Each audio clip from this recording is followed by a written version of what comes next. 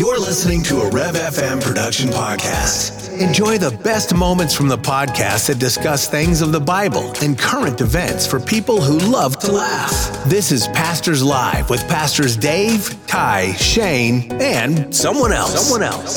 In Idaho Falls, Idaho, we are a Calvary Chapel Fellowship, and we are so blessed to be able to do this program with you. We've been doing it for 8 seasons, which now. blows my mind. We're in our 8th season, and that's something. It blows my mind. Yeah, it should never have gone this far. Somebody has made a terrible mistake, but nonetheless, here we are. Welcome to the show. That got a thumbs up from the producer. Awesome. Behind glass today, our producer, our engineer for the week, Mr. Benjamin Orr. God bless you, Ben. Yo. How you doing, my brother? I am chilling. You are. We have Pastor Joe Stepp. Hello, everybody. Pastor Shane McCurry. Top of the morning to you. I'm Pastor Dave Coleman, and we are some of the pastoral team, assistant pastors to our lead pastor, Pastor Ty Orr, who happens to have the same name as our producer and engineer. Any reason for that, having that same last name? Just a coincidence. Just a coinkydink. Couldn't be that you are his 19-year-old son. That's redonkulous. Nah, that'd be weird. That is redonkulous. Tripendicular. Totes tubular, homies. Before I forget, you guys are so groovy. The enemy of our soul, that thief, that liar, that snake, his number one target is the kids. Yeah. Because why? Because he's a pansy. He's a snake. He goes after the ones that are the weakest, right? And that's who he's gone after. He's going after our kids. You can see it in society. You can see the breakdown of the home. You can see the breakdown, the confusion on gender identity. And who's he going after? He's going after the kids. Why is he doing that? We talked about it a little bit yesterday. God is a God of order. Creation is all about order. The angels are watching us. Why? Because they're all about order. And from the very, very beginning, from the Garden of Eden, there was an order that God put in place. And what did the enemy do? He went right after the order. He didn't go after the man. He went after the woman who was taken from the side of man. He's just such a snake. And so what's he doing today? Man, he's going after the kids who have come from moms and dads. And I am so, so, so grateful for Tiffany and Brittany and their whole team and their love of children and their desire to bring the good news of the gospel of Jesus Christ to these children early on so that they know their true identity in Christ. And so thank God for VBS. Also, what was the other thing we were going to talk? Oh, Romans chapter 8. You want to talk about Romans chapter 8? Who doesn't want to talk about Romans chapter 8? Everybody wants to talk about. But Pastor Joe, as we were coming on the air, you said, take a penny, leave a penny. What's that all about, bro? Isn't that something? So the way it's defined is if you've benefited from those little take a penny, leave a penny trays, dishes, cups, local stores, any place you go. How many of you guys ever used a penny? I have, and I've left several. I've never had to use one personally. Dude, I have. But I always leave them. Yeah, I look forward to that. And so it's just an encouragement to understand exactly why we're celebrating today. Extra change, including cents, are put in these containers. Are used by people. You never know who might need one. It's true, right? It's true. A great opportunity to pay it forward and be a blessing. I have had the cashier use it for me, though, so that he can give the change easier. You know? Yeah. He didn't want to give me 2 dimes and 4 pennies. He'd rather give me a quarter. Yeah. So she'll reach around, grab a penny. Yep. That was really good math, Dave. Yeah. Wow. Yeah, that's as far as it goes. Wow. That's it. That's impressive, brother. Right. If you want me to find X, that ain't happening. There's no way I'm finding X. You shouldn't combine ever. Language and math. It's just English and math. I agree with that. Numbers combined. and letters should never be combined. That's confusing to me. You want me to do English? I'm a real English guy. I'm a writer. Don't put numbers amongst my letters. That's chaos. That's evil. Yeah, see, because the angels are watching. That's not order. Hey, something else we need to mention, because we haven't mentioned it much this week, usually at the end of the program, but we are so, so grateful for Greenhouse Coffee. Greenhouse Coffee is one of the underwriters, and they sponsor our program. And so Pastors Live is brought to you by Greenhouse Coffee.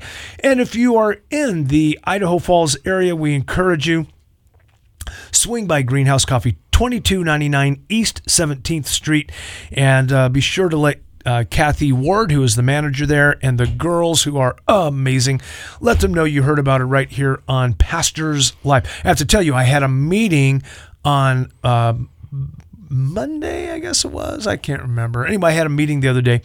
It was on Thursday with Kevin Finnegan, and because he's one of the overseers of our men's ministry and one of the elders here, and just a great guy. And he and his brother Sean, just fantastic guys in our men's ministry. They also do our life classes, and they do our men's Bible study on Saturday morning and men's breakfast and all this other stuff. Anyhow, so I had this meeting with Kevin, and I walk in, and Kevin beat me there. I got there early, but he got there earlier. And as I walked in, he's sitting there with a cup of coffee in front of him, and there's a cup of coffee for me sitting there. And I say, well, thanks, bro. And he goes, oh, that's not for me. He had told the girls behind the counter, I'm meeting Pastor Dave here. And when they saw me pulled up, they made my shot in the dark for me that I always order and had it waiting for me at the table. I love it. Dude, that's awesome? Customer service. That's good service. That's amazing And by the way, for our listeners, we've got a drive-through at Greenhouse that's a now big deal. For your convenience. Awesome. Yep.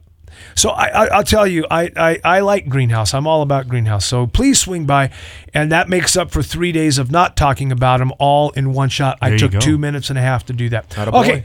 Hey, guys, today our reading is in Romans chapter 8, which is a great place to pick up our conversation yesterday from Romans chapter 7, where Paul's like, hey, it's a conundrum. I want to do good. I don't do good. I don't want to do bad. I do bad. How come? Because there's this war going on inside of me. And he finishes up chapter 7 by saying, good night, nurse. That's Dave's paraphrase. That's the Texas version. He says, wretched man that I am, who's going to deliver me from this body of this death? Oh, I thank God through Jesus Christ our Lord. So with the mind, I myself serve the law of God. With my flesh, I'm serving the law of sin. And then he picks up in chapter 8. Now, I have to tell you, I'm not going to cry, maybe. Say it. This is my dad's favorite section of Scripture. Oh, wow. And just before my dad died, he had a massive stroke. He was dealing with pneumonia, and he had gone to Walgreens to pick up his prescription. And while he's standing in line there at the pharmacy, has a massive stroke, and just for fun decides to hit every shelf on the way down. Oh, boy. And when I got notified from the family in California of what had happened, I got a picture of my dad, and he looked like, Guido had pulled up and, like, hey, you owe money, and beat the snot out of him. My dad looked terrible. He just absolutely looked terrible. And so I drove straight to the airport, got on standby, finally got a flight into San Diego, rented a car, drove up to L.A. Dad was actually in a hospital in Orange County.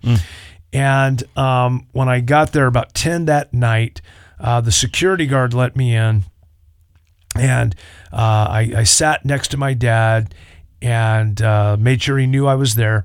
And I said, Dad, I'll come back tomorrow and I'll read Romans 8 to you, okay? And I was holding hands with my dad, and he squeezed my hand. And I said, okay, Dad, I'll see you tomorrow. And then he squeezed tight and wouldn't let me go. Wow. And I said, you want me to read to you tonight? And he blinked his eyes. Okay, Dad. So I took my Bible and I read Romans 7 and got into Romans 8. And when I got to this verse, Romans 8:1, there is therefore now no condemnation to those who are in Christ Jesus, who walk not after the flesh, but after the Spirit. He squeezed my hand so tight. The only part of his body that was working right was his right hand. And he squeezed my hand with his right hand so tight it actually hurt. Wow. And he held on, and I continued reading through Romans 8 until he fell asleep. And came back the next morning, and we had some sweet fellowship together. And he passed a couple of weeks later, and he's in heaven. But this was my dad's favorite section. Now, here's a guy who came to faith in Christ at the age of 24. His big plan in his life was to become a Catholic priest. And when he came to faith in Christ, He said, so much of what I know and believe about Christ, I know and believe because I learned it in the Catholic Church. I learned it in the catechisms, but I did not learn to appropriate the death, burial, and resurrection of Christ for me, for salvation. Right. It's what you taught about last Wednesday, Joe, on Wednesday night here. But, to appropriate the death, burial, and resurrection of Christ, that's what Romans 8 to me is all about. You guys take off from there. Yeah. There's not much more to say, but okay. Well, you've been listening to Pastor's Live. Romans 8:1 is so powerful, but here's the catch: you have to believe it. It's not powerful if you don't believe it, because there are Christians out there that struggle with that idea of there is zip, no, zero, none. There is zero condemnation for you. Right. In Christ. But like Joe taught last Wednesday, it's not faith until it changes your behavior. Exactly. It's not good works that save you. It's your faith that saves you. But what kind of faith? Not faith and works, not faith plus works, faith that works. Exactly. Amen. And I love what Paul says in that first paragraph. A key indicator that you do not have condemnation is your ability to submit to the word of God. And that has helped me so much in my walk. I always have to come back. Do I want and strive to listen to God? Absolutely. Cool. I'm in the Spirit. Yeah. I'm 100% immersed in the Spirit. And, Joe was talking about Colossians chapter 2. It's one of my other favorite chapters in the Bible, and I love how it talks about the baptism, the circumcision, the death, burial, and the resurrection. Yes. And one thing I like to, I'm very visual in my head, and I like to have this vision of we always talk about the empty tomb, and yes, it is empty because Jesus rose from it, but the fact is there's something else that got replaced in there, and that's my sin. Yeah. My sin is buried in the tomb where Jesus rose from the dead, right? And that is finished. It is finished. That sin is buried. And so how dare I dig it out and take it out when it is buried? It's finished. God paid for it, and it is gone. I'm a new creation in Christ Jesus. I'm sealed and immersed in the Holy Spirit, and I am transformed to prove the good and acceptable will of God, right? I don't need to look back. I go and I press forward, as Paul would talk about in Philippians chapter 3. And that's how we can fast forward to Romans 8:28, where it says, and this we know. Right. It's not this we guess. It's not, maybe. It's this we know, that all things, every single thing, all things, God works together for good to those who love God and are called according to his purposes. And that is where I end. And after I'm done reading Romans 8, I come to the conclusion that literally in Christ, I'm unstoppable. Right.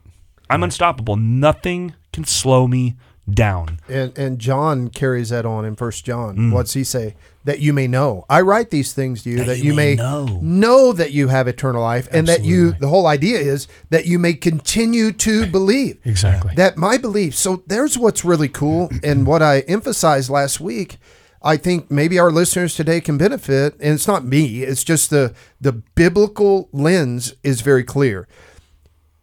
What can we do to better the death, burial, and resurrection of Jesus?